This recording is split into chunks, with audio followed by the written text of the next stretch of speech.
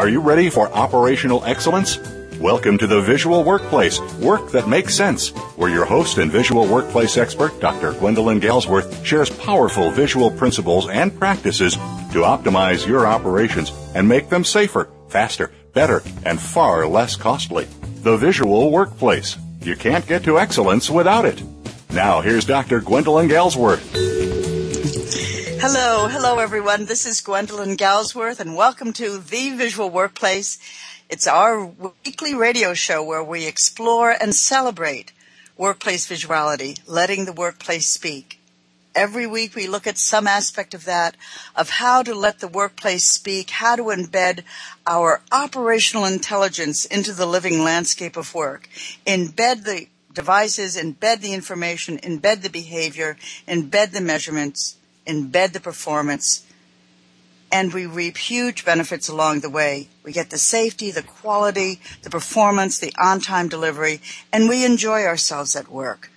We find a new harmony at work, a new flow, and we can be ourselves. So today I'm very excited that here at the Visual Workplace we're going to be talking to Robert Miller, who is the Executive Director of the Shingo Prize for Operational Excellence, and about the new Shingo Prize, because under Bob's visionary leadership, the Shingo Prize has raised its standards of operational excellence internal to the organization and thereby raised it for us.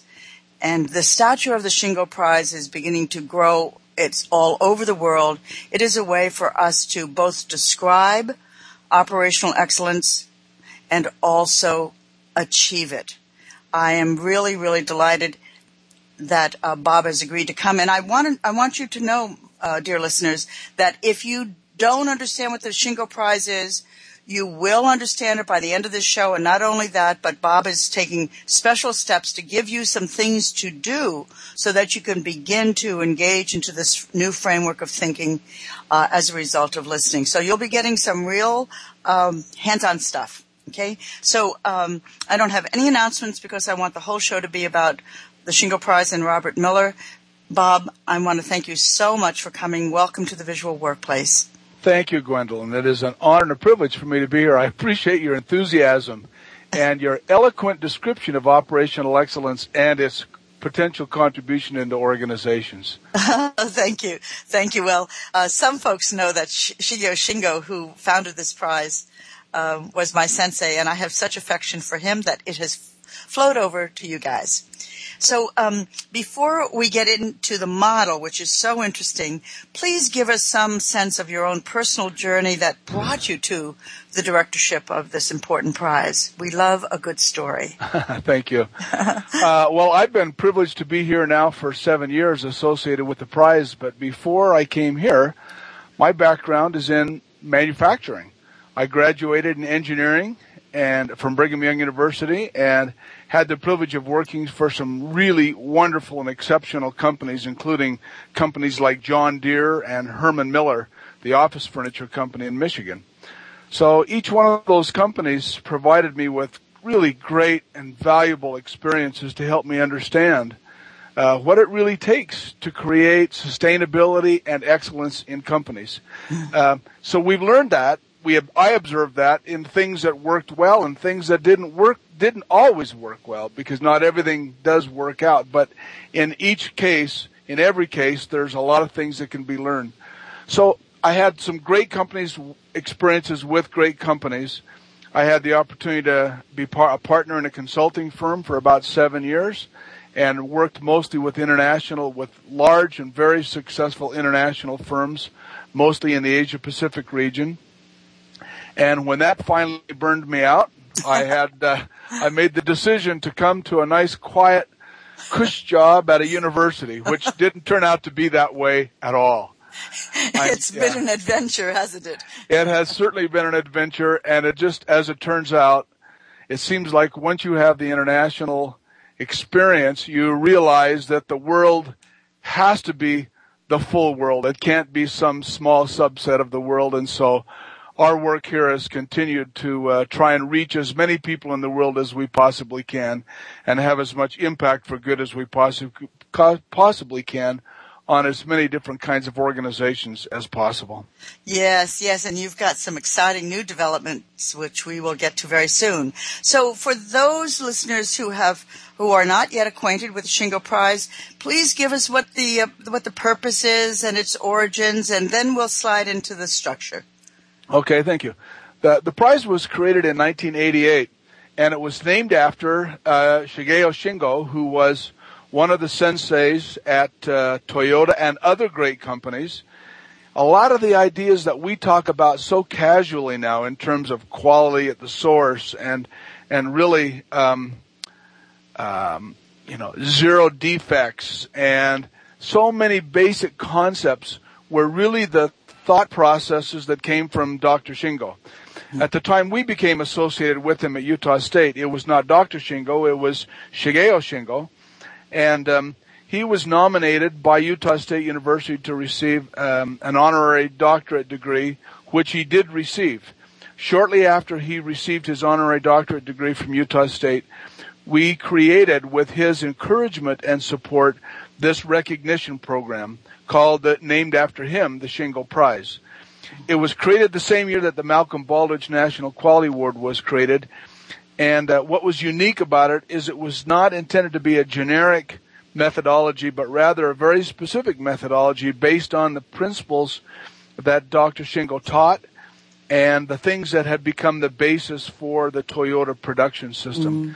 So the prize was created with the intention of trying to identify the very best companies and then holding them up on a platform so that others can see them and see what are they doing that's so great, be inspired and motivated to improve themselves because of what they see in these other great companies. And I think the prize was in effect for some 12 or 14 years before you came on the scene. And then when you came, the good Ross Robson created the base. And then when he moved on, you came in and you did something quite extraordinary. Please tell us. Yeah, thank you. We discovered that when we went to visit many of the companies that had received the Shingo Prize in the previous 18, it was about 17 or 18 years, Gwen. Wow. When we went to visit these companies, we were shocked and very disappointed that a very high percentage of them no longer really represented the standard of excellence that they did at the time they were recognized. And this was extremely distressing for us. And because in the lobby of these companies stood the Shingo Prize. The trophy sat right there attesting to the excellence of these organizations. But when you went behind the door and you looked at the details of the operations itself, what we often saw is mediocrity. Nothing that represented what we thought we should have seen. And so this was extremely distressing to us, and we knew that our brand and our viability for the long term depended on our ability to truly find great companies and then be able to help them to sustain that. Mm-hmm. So when we really got down into the details of these companies, we first asked ourselves, well, were they not great at the time we evaluated them, or what did we not see that we should have seen?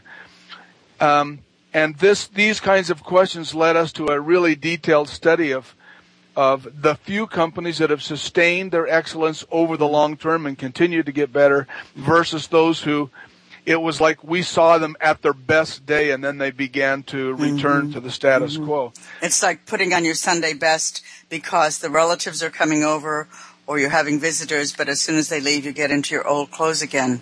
Yeah, it's like I don't think that they intended to do that. I think it was the fact that the things that their improvement were based on were not fundamentally sustainable.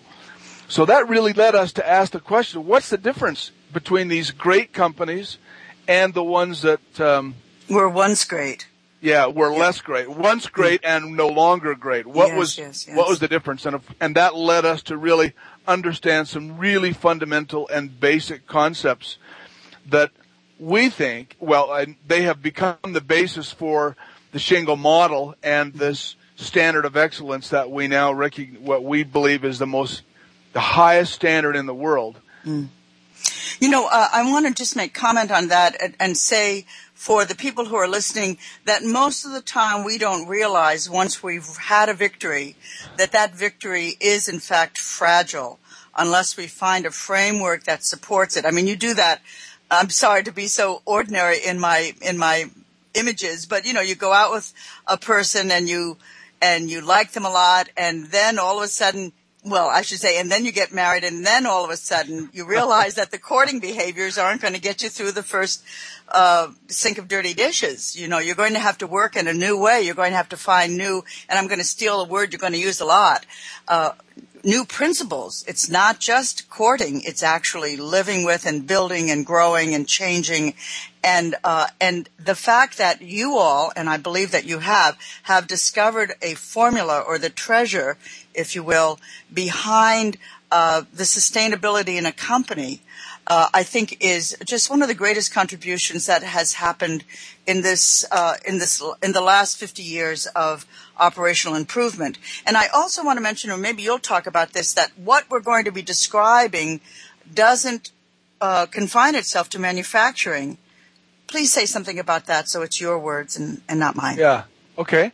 Well, I think everyone who's listening, if you've been around inside of your company or any company for more than a year, you'll recognize that there are each company that we are affiliated with goes through periods or programs intended to create some great dramatic transformation of the company. We go through training programs. We send all of our employees through boot camps, and we create campaigns. And they do, in fact, have they can have a very positive impact for some period of time, but they almost fundamentally never change the way we think about how we work and how we work together and what it takes to create excellence in the long term. They create short-term bursts of improvement, and enthusiasm, but then it tends to dry up, and we go back to the way things were until another program comes along, and then we go through the same cycle again. Sounds like a diet, doesn't it? It sounds like a diet, one of those yo-yo diets. Yeah. So we're going to talk about the key that Gwendolyn described in just a minute here, and it really has to do with shifting our mindsets from a program or a process or a tool or a methodology to really what are the core principles, the way to think about what governs the outcome or the success of our organizations. Excellent, excellent. And when we come back, I'll answer a question that I'll be back in a minute with the great Robert Miller, who is my esteemed guest and executive director of the Shingo Prize, and really the visionary trigger to make this change happen. He came on board and people began to see things differently. So we'll be back in a moment. Please come back with us.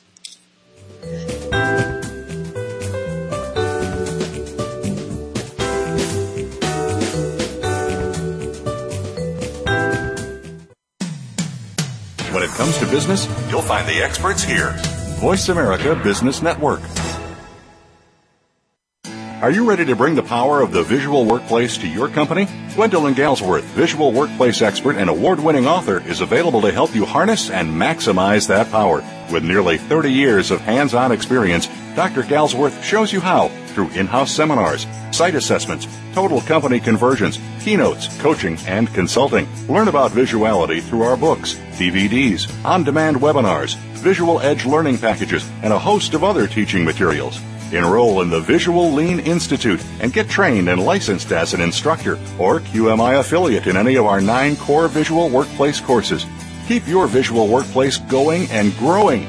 Visit our website at visualworkplace.com to learn more about workplace visuality, our products and services, and when Gwendolyn will be presenting near you. That website again is visualworkplace.com.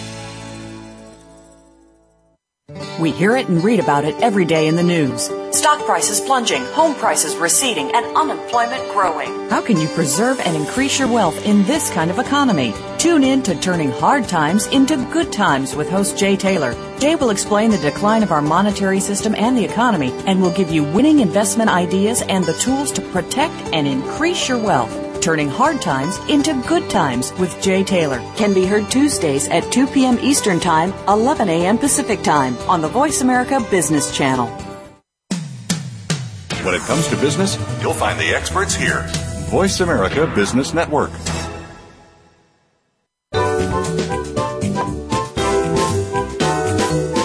You're listening to The Visual Workplace, work that makes sense, with Dr. Gwendolyn Galsworth. If you have a question or comment about today's program, please call 1-866-472-5790. That's toll-free, 1-866-472-5790. Or send an email to radio@visualworkplace.com. Now, back to the program. Hello.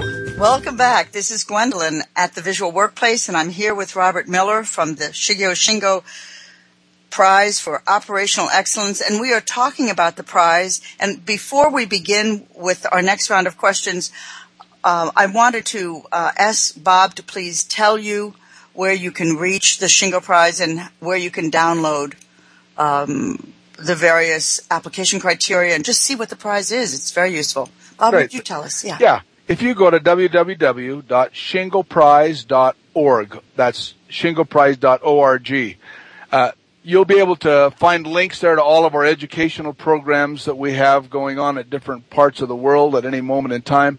You'll be able to also, perhaps most importantly, download what we call the model and guidelines. It's really one document. The first half of it describes the model itself, which is what are the principles and how do you embed the principles into the culture of the organization. The second half of that document is the actual application process, including the forms and the fees and everything you need to know if you were to be challenging, as we say, for the prize. And many, many, many people will take those forms and use them as the beginning of a blueprint or the final blueprint of where they want to be. They may never challenge for the prize, but they still measure themselves up against that criteria, and they slowly, over the months and over the years, they begin to create skill and competencies in these areas. It's a very, very balanced, it's kind of like a template.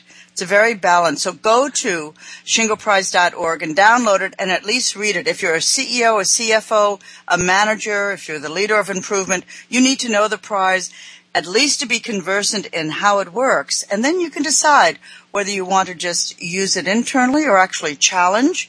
It's completely up to you.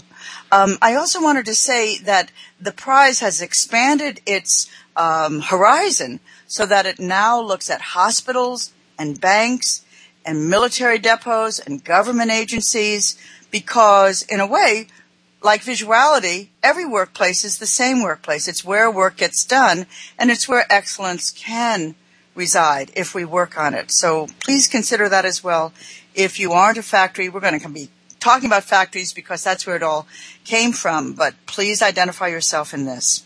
Yeah, so Gwen, the way we came to that broadening of the application is, when we thought about the tools of lean or the tools of operational excellence, they tended to be somewhat unique in their application based on the industry, or their variations of them was substantially different.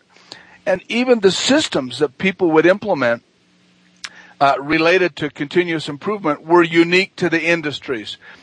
But when we elevated Can you give us an example of that? So if I had a system of 5S, which is it's a highly visual system.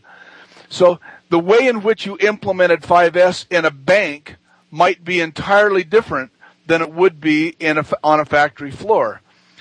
So because the information that you're trying to manage is not physical widgets and physical things, but it's information stored in a system of some kind, a computer system, or in an office, or in a workflow that's not obvious. So the way in which you apply the principle is different, or the methodology is different. But what's universal are the principles. So when you take it one more step up from the tools at the bottom, which is the actual technique, to the system, and yet the third incremental step up are the principles. So what are the core guiding concepts, for example, behind 5S? And when you get to the principle level, what we discovered is that they are universal. So the principle of flow, for example, has the same meaning in a bank as it would in a factory. The only question is, what is it that's flowing? Oh, very good. So if I were in a factory and I embrace the principle of flow on the tool level, it might look like a relocation of the value stream. I might put everything in a connected value stream in order to increase flow. That's what you mean. That's what it would look like on the shop floor. Right. So the physical layout of the machinery and the placement of the people and a cell, a U-shaped cell would be an example of a tool that you would implement that might assist with flow. Or just-in-time, the tools to create a just-in-time system are unique applications. But you can take that same concept of flow if you're flowing dollars or you're flowing decisions or flowing information. Those things, the same concept, the same principle of flow applies exactly the same way, but its application is very different as in a insurance company than it is in a widget factory building parts for a car or an airplane or something. Okay, so start building this case that you started before the break, that we have to look on the principle level and kind of move away from the tool level, which is a little bit distracting or misleading, and then marry this with the change that happened in the Shingo Prize that gave it more heft and more reliability, more applicability. Talk about that new, I don't want to call it system of thinking, but the new paradigm, perhaps. Yeah, okay. Well, when we studied deeply the organizations that had not sustained the excellence that we thought existed in them when we did our assessment, and gave them the prize, what we discovered is that the essence of their improvement really was focused around the implementation of some tools or techniques. And you could even list them. People could say, well, we've got work tools that relate to problem-solving methodologies or techniques. We've got tools related to layout, related to scheduling and with planning. So these tools became the essence of their improvement. And in most cases, people would use the tools as long as there was a heavy focus on them, and they were essentially given work instructions. They were saying, do this, then do this, then do this, and this is how you do it. But by and large, they really hadn't been taught why.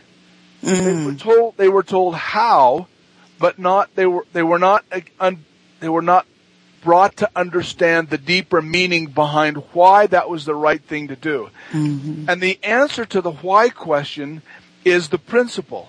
So we implement 5S or just-in-time or quality at the source programs because there's a principle. We seek perfection because we strive to increase the rate of flow in the organization. The principle becomes the why behind it. So when people understand... So then you can move it from setting to setting, from industry to industry, and from department to department. You can do it in HR, you can do it at your stamping press. Yeah, because people, they begin to understand what the principle means. Say you're talking about the principle of respect for people.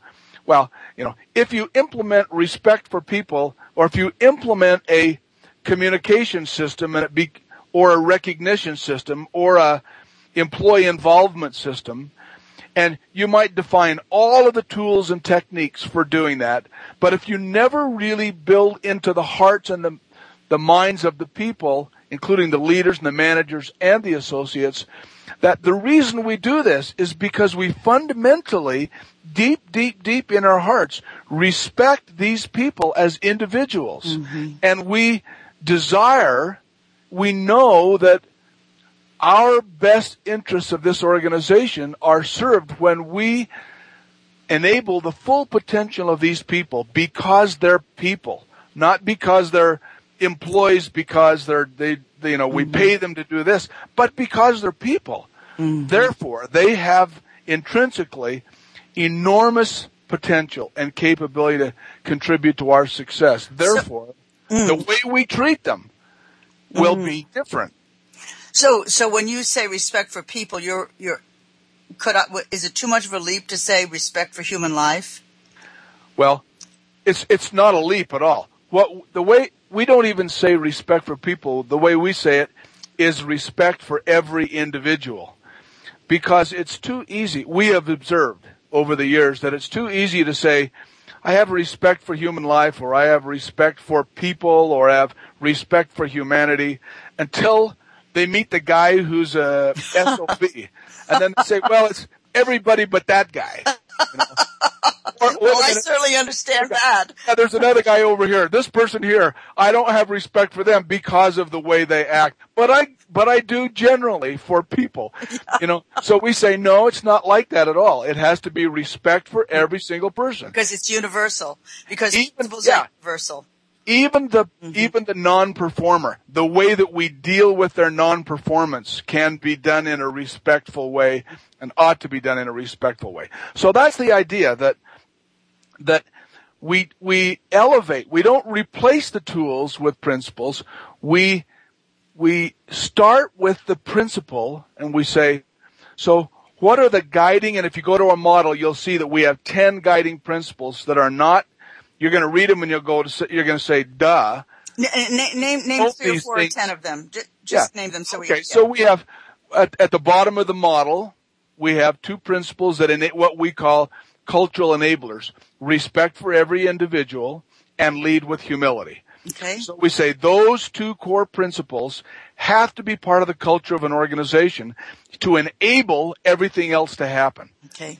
Then we talk about 5 principles that are really that enable continuous improvement in an organization.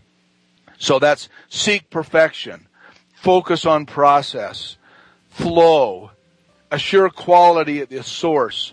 So these are universal, timeless, and inarguable principles that govern.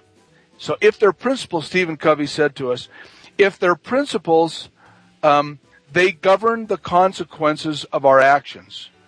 So we can't stop with values, because values are not universal. Values are variable. They're very personable. They're very arguable. In fact, most wars are fought over variations in interpretations of values.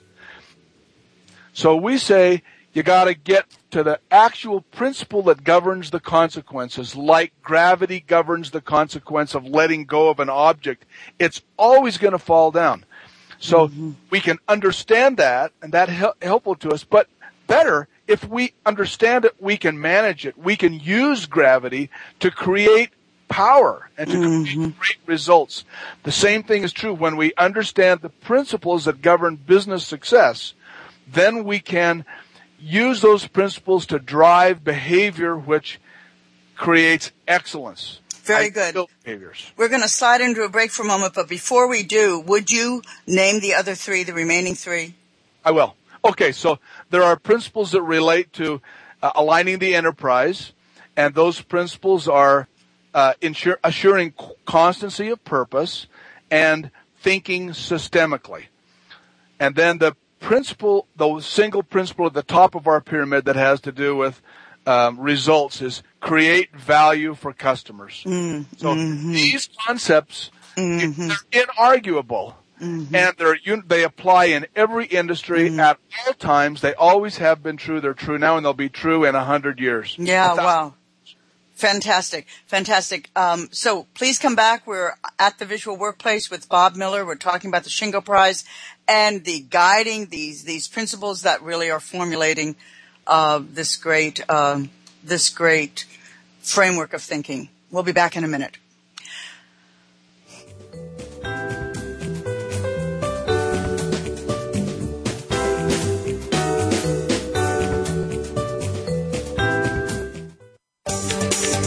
From the boardroom to you, Voice America Business Network. Are you ready to bring the power of the visual workplace to your company? Gwendolyn Galsworth, visual workplace expert and award-winning author, is available to help you harness and maximize that power. With nearly 30 years of hands-on experience, Dr. Galsworth shows you how through in-house seminars, site assessments, total company conversions, keynotes, coaching, and consulting. Learn about visuality through our books, DVDs, on-demand webinars, Visual Edge learning packages, and a host of other teaching materials. Enroll in the Visual Lean Institute and get trained and licensed as an instructor or QMI affiliate in any of our 9 core visual workplace courses. Keep your visual workplace going and growing. Visit our website at visualworkplace.com to learn more about workplace visuality, our products and services, and when Gwendolyn will be presenting near you. That website again is visualworkplace.com. If you currently or aspire to serve on a board or work in a leadership capacity for or with a public or nonprofit organization, where can you turn to get the best advice and practices? How about Leadership Matters with Dr. G?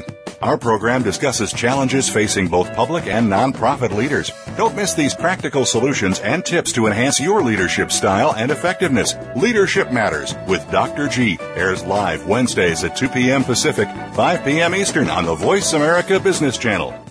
Voice America Business Network, the bottom line in business.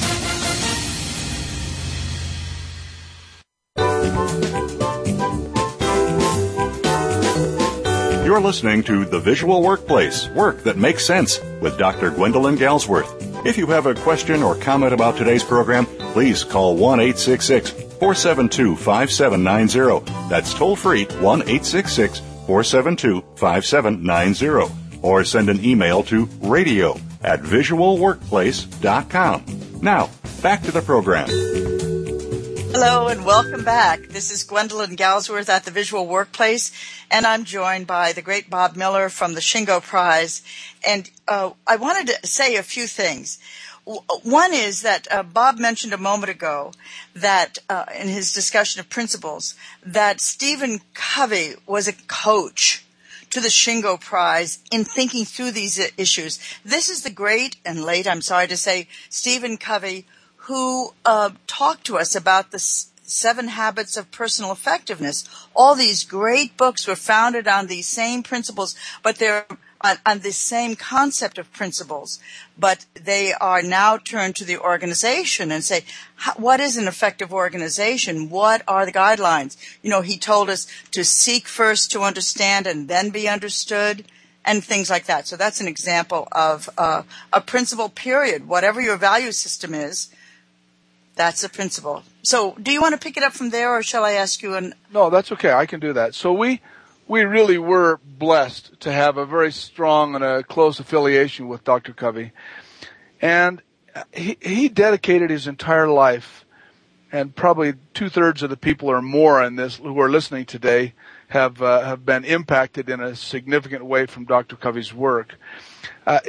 He acknowledged with us that his primary contribution was building principle-centered individuals. And, you know, for those of you who have worked in corporations or organizations, what often happens is that his influence is most felt by the senior management team of the organizations. They're the ones that can afford to go to his workshops, and, you know, and they're the ones who have, you know, study groups and things about the principles. But the biggest challenge that he recognizes that he wasn't able to successfully accomplish the way he wanted to was to build principle-centered organizations. When he met us, we were trying to build principle-centered organizations from the bottom up, but he was trying to build them from the top down. And so when we put our heads together, it was like a match made in heaven. So he helped us to understand more deeply the power of principles to help predict the outcomes or the behaviors in people, and to help us to understand ideal behaviors. So then the question becomes, if I know what these guiding principles are, and I want them to become the basis of my culture, not just the tools, how do I take these principles from a personal level and broaden them and deepen them into the entire organization? Every person, every leader, every manager, every associate. And that becomes a daunting task. So we said, so what are the things that drive people's behaviors? Well, of course, values drive people's behaviors, but beyond that, it's the systems of the company, because we all went through this process, this years of thinking about process and how to create better processes to get better results. So what we realized that if we design our systems, the systems of the organization, these are our management systems, our work systems, our business systems, our improvement systems. If we can align those systems to drive behaviors that are consistent with the principles, then we'll start to create experiences for people where they start to see the principle in action.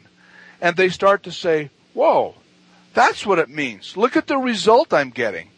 So we get results, we get ideal principle-based behavior by designing systems to drive people to act in a certain way. Give us an example, or 2, or 10.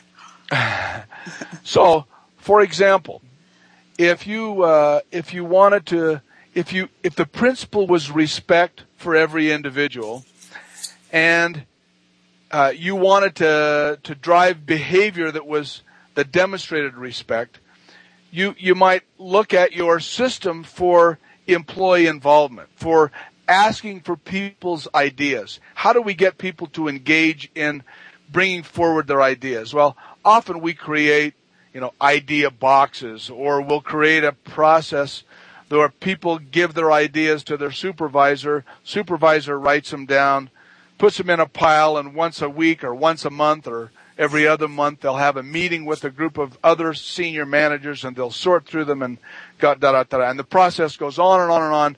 Eventually, maybe the person hears something and is informed what somebody else decided about their ideas. Hardly respectful.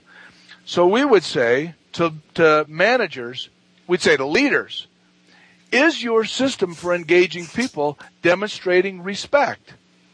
And the leaders, it wouldn't take very long to look at it and say, oops. Oh, great. So we could do not respectful. We could do the same thing with the HR.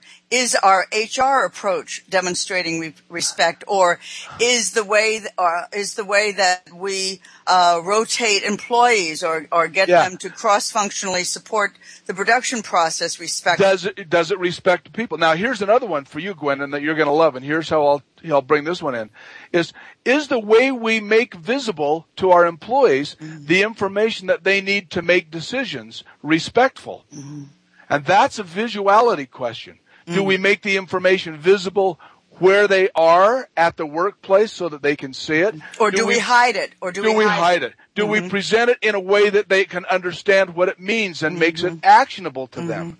Do they have signals that are visual and clear? When we don't do that, and then we ask them to get better, we're disrespecting them. Very good. So we could also say, are the metrics actually related to the associates, or are they so abstract and are they so infrequent that people can't identify new behaviors because they simply don't see their own behavior in the metric? Yeah, yes, it's a perfect example. You can. There are thousands and thousands of applications. What we say is that the emerging role of leaders, in order to make this happen, is to be asking constantly those questions about the organization.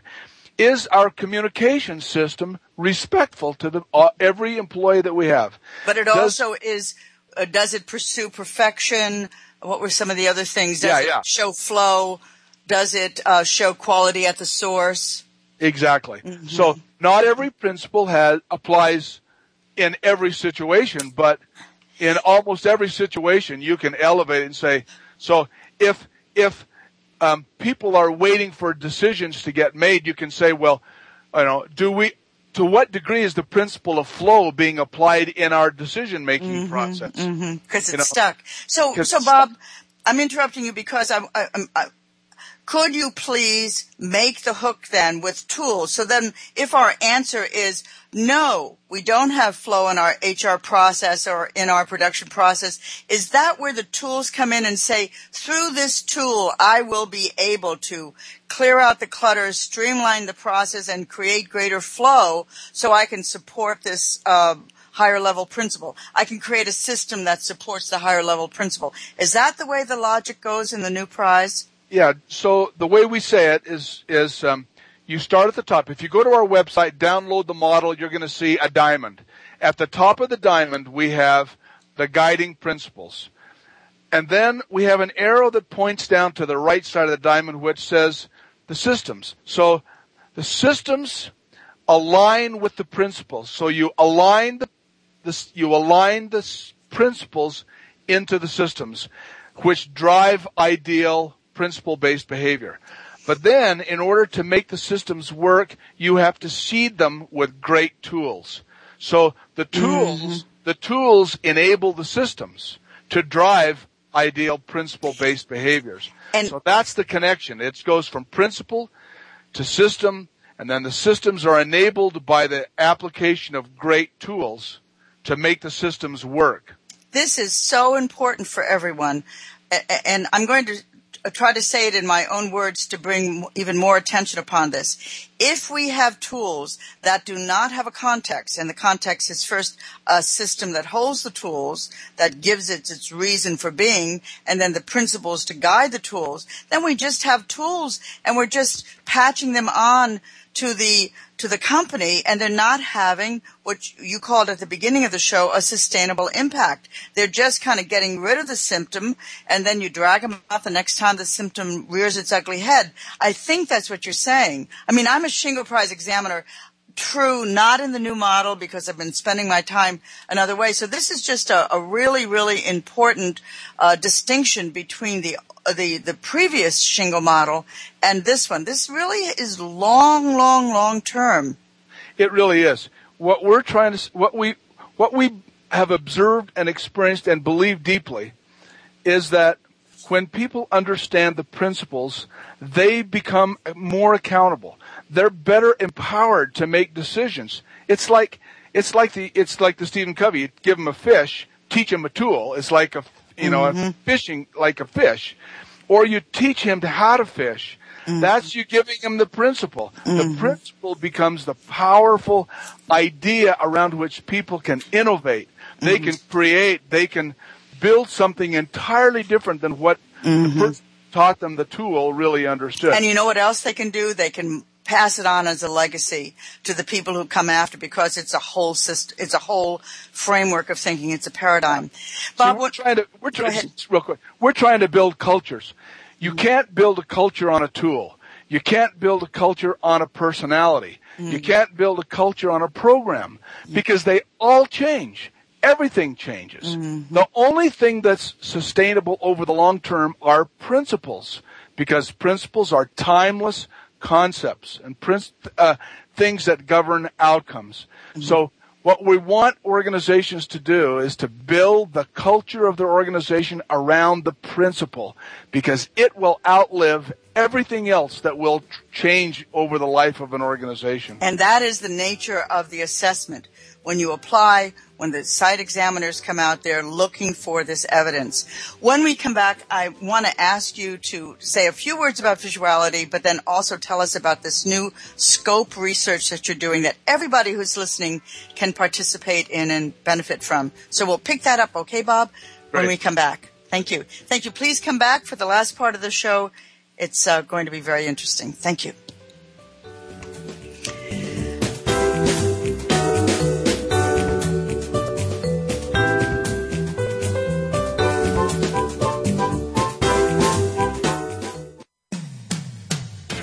business? You'll find the experts here. Voice America Business Network. Are you ready to bring the power of the visual workplace to your company?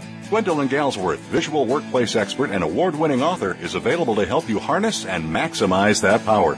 With nearly 30 years of hands-on experience, Dr. Galsworth shows you how through in-house seminars, site assessments, total company conversions, keynotes, coaching, and consulting. Learn about visuality through our books, DVDs, on-demand webinars, Visual Edge learning packages, and a host of other teaching materials. Enroll in the Visual Lean Institute and get trained and licensed as an instructor or QMI affiliate in any of our 9 core visual workplace courses.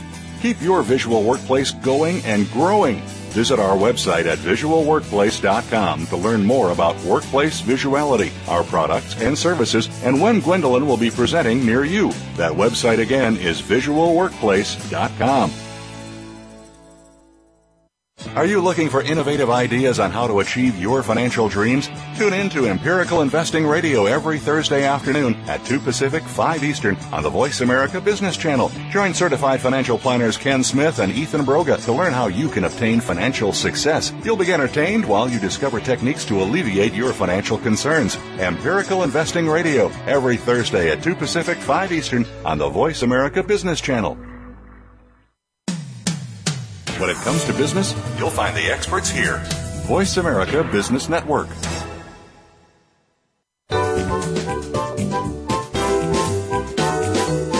You're listening to The Visual Workplace, Work That Makes Sense, with Dr. Gwendolyn Galsworth. If you have a question or comment about today's program, please call 1-866-472-5790. That's toll-free, 1-866-472-5790. Or send an email to radio@visualworkplace.com. Now, back to the program.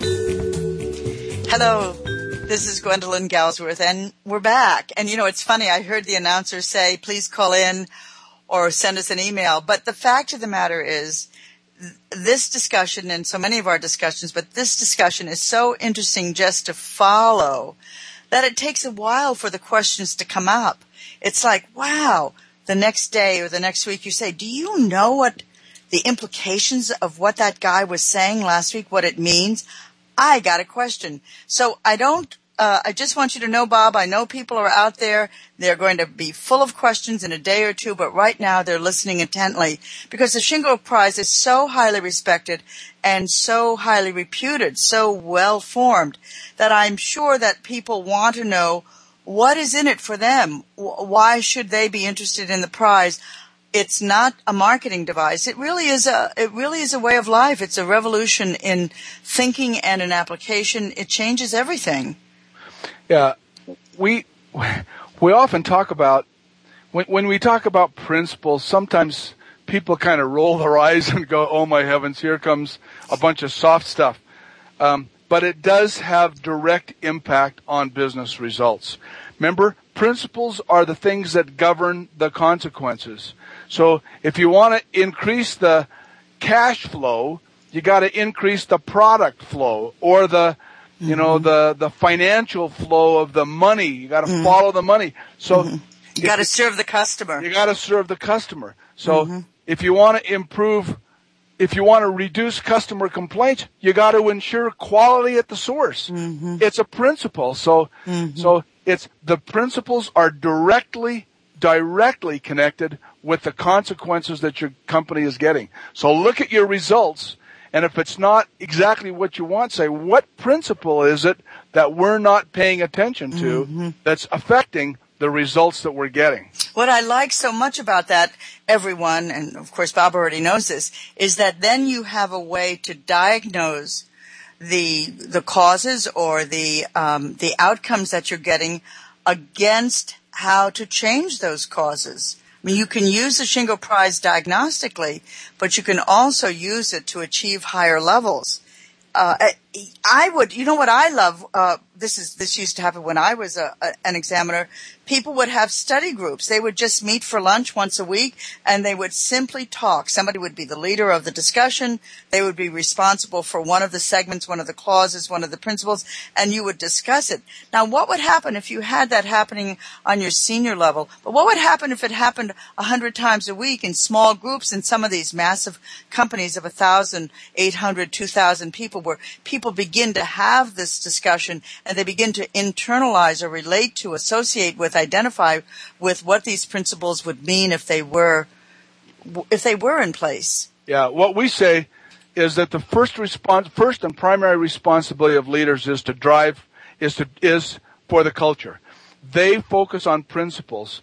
So when I work with a leadership team and organization, that's exactly what we do, Gwen. We sit down with them and we say, so here's a principle. What does it mean to you personally? Mm-hmm. What does it mean to you personally? What does it mean to our team? Mm-hmm. Where do we think we are as an organization relative to that principle? Mm-hmm. How can we know where we really are as opposed to where we perceive that we are? Mm-hmm.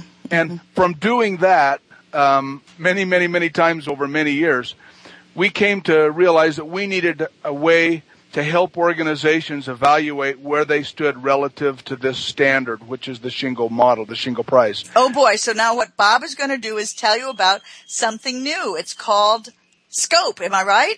It is. It's called SCOPE, and it's fantastic. Listen to this. So it stands for the Shingo Cultural Online Performance Evaluation.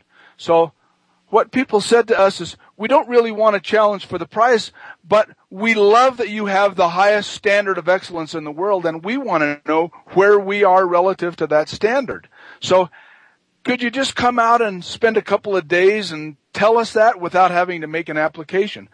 So the demand for that was so great that what we decided to do is we decided to create an online system that provides an opportunity for leaders, managers, and associates as 3 separate groups to be able to answer some questions about these principles. So we took 4 ideal behaviors for each of these 10 principles. That's 40 basically scenarios of ideal. So 40. Yeah, so there's 40 scenarios. So 4 ideal behaviors for each of the 10 guiding principles. And we say, okay, so leader or manager or associate, tell me, based on what you observe the behaviors in your organization to be, how close are we to this ideal, to this standard? Mm-hmm. And we give them a scale to choose from. And then we say, which direction are we moving? Are we moving closer to it? Or are we moving further away from it? Mm-hmm. And then based on research, we know that there are some, researchers talk about frequency, intensity, and duration, and scope. And scope, right. And scope, yeah. So what we do is we say, okay, so now we know you've said where you are and which direction you're moving. Then we say, so pick 2 of these 4 conditions and say, which one of these would make the most difference if you did more of it? So what it does is it provides a really great baseline from which leaders and organizations can say, here's what our leaders think where we are, here's what our managers think, and here's what our associates think. And here's the gaps or the deltas between our various perceptions.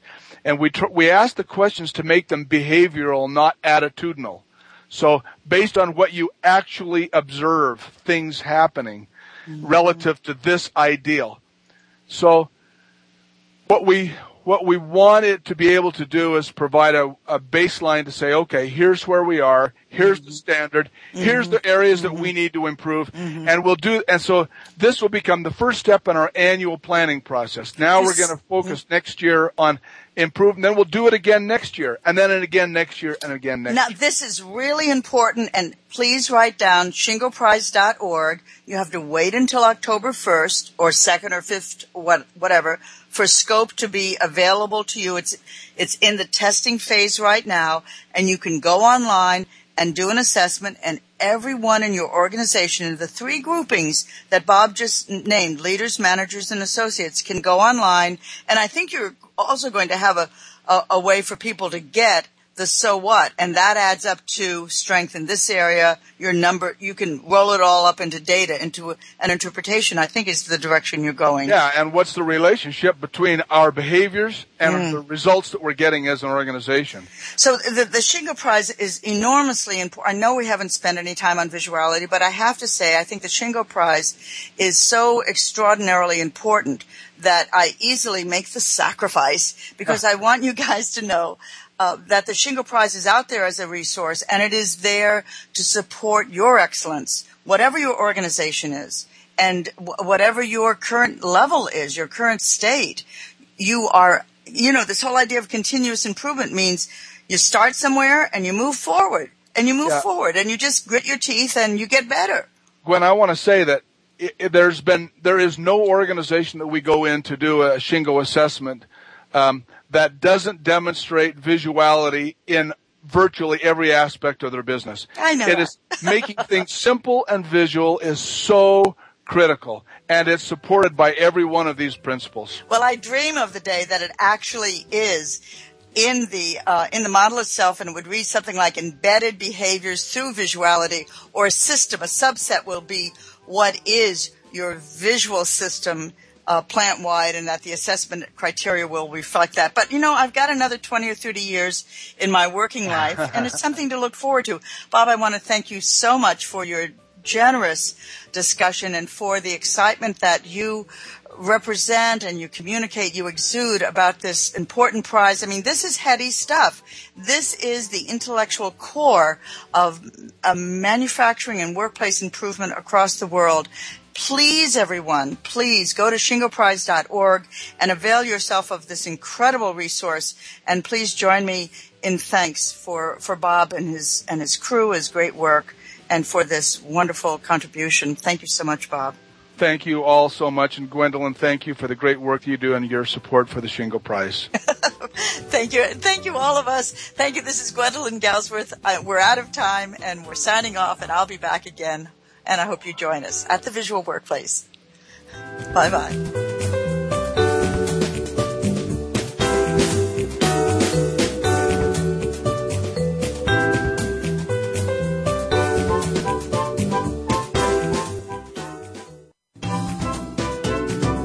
We appreciate your joining us this week for The Visual Workplace, work that makes sense. Please tune in for another episode next Tuesday at 7 p.m. Eastern Time, 4 p.m. Pacific, featuring your host, Dr. Gwendolyn Galsworth, on the Voice America Business Channel. Thanks again for listening.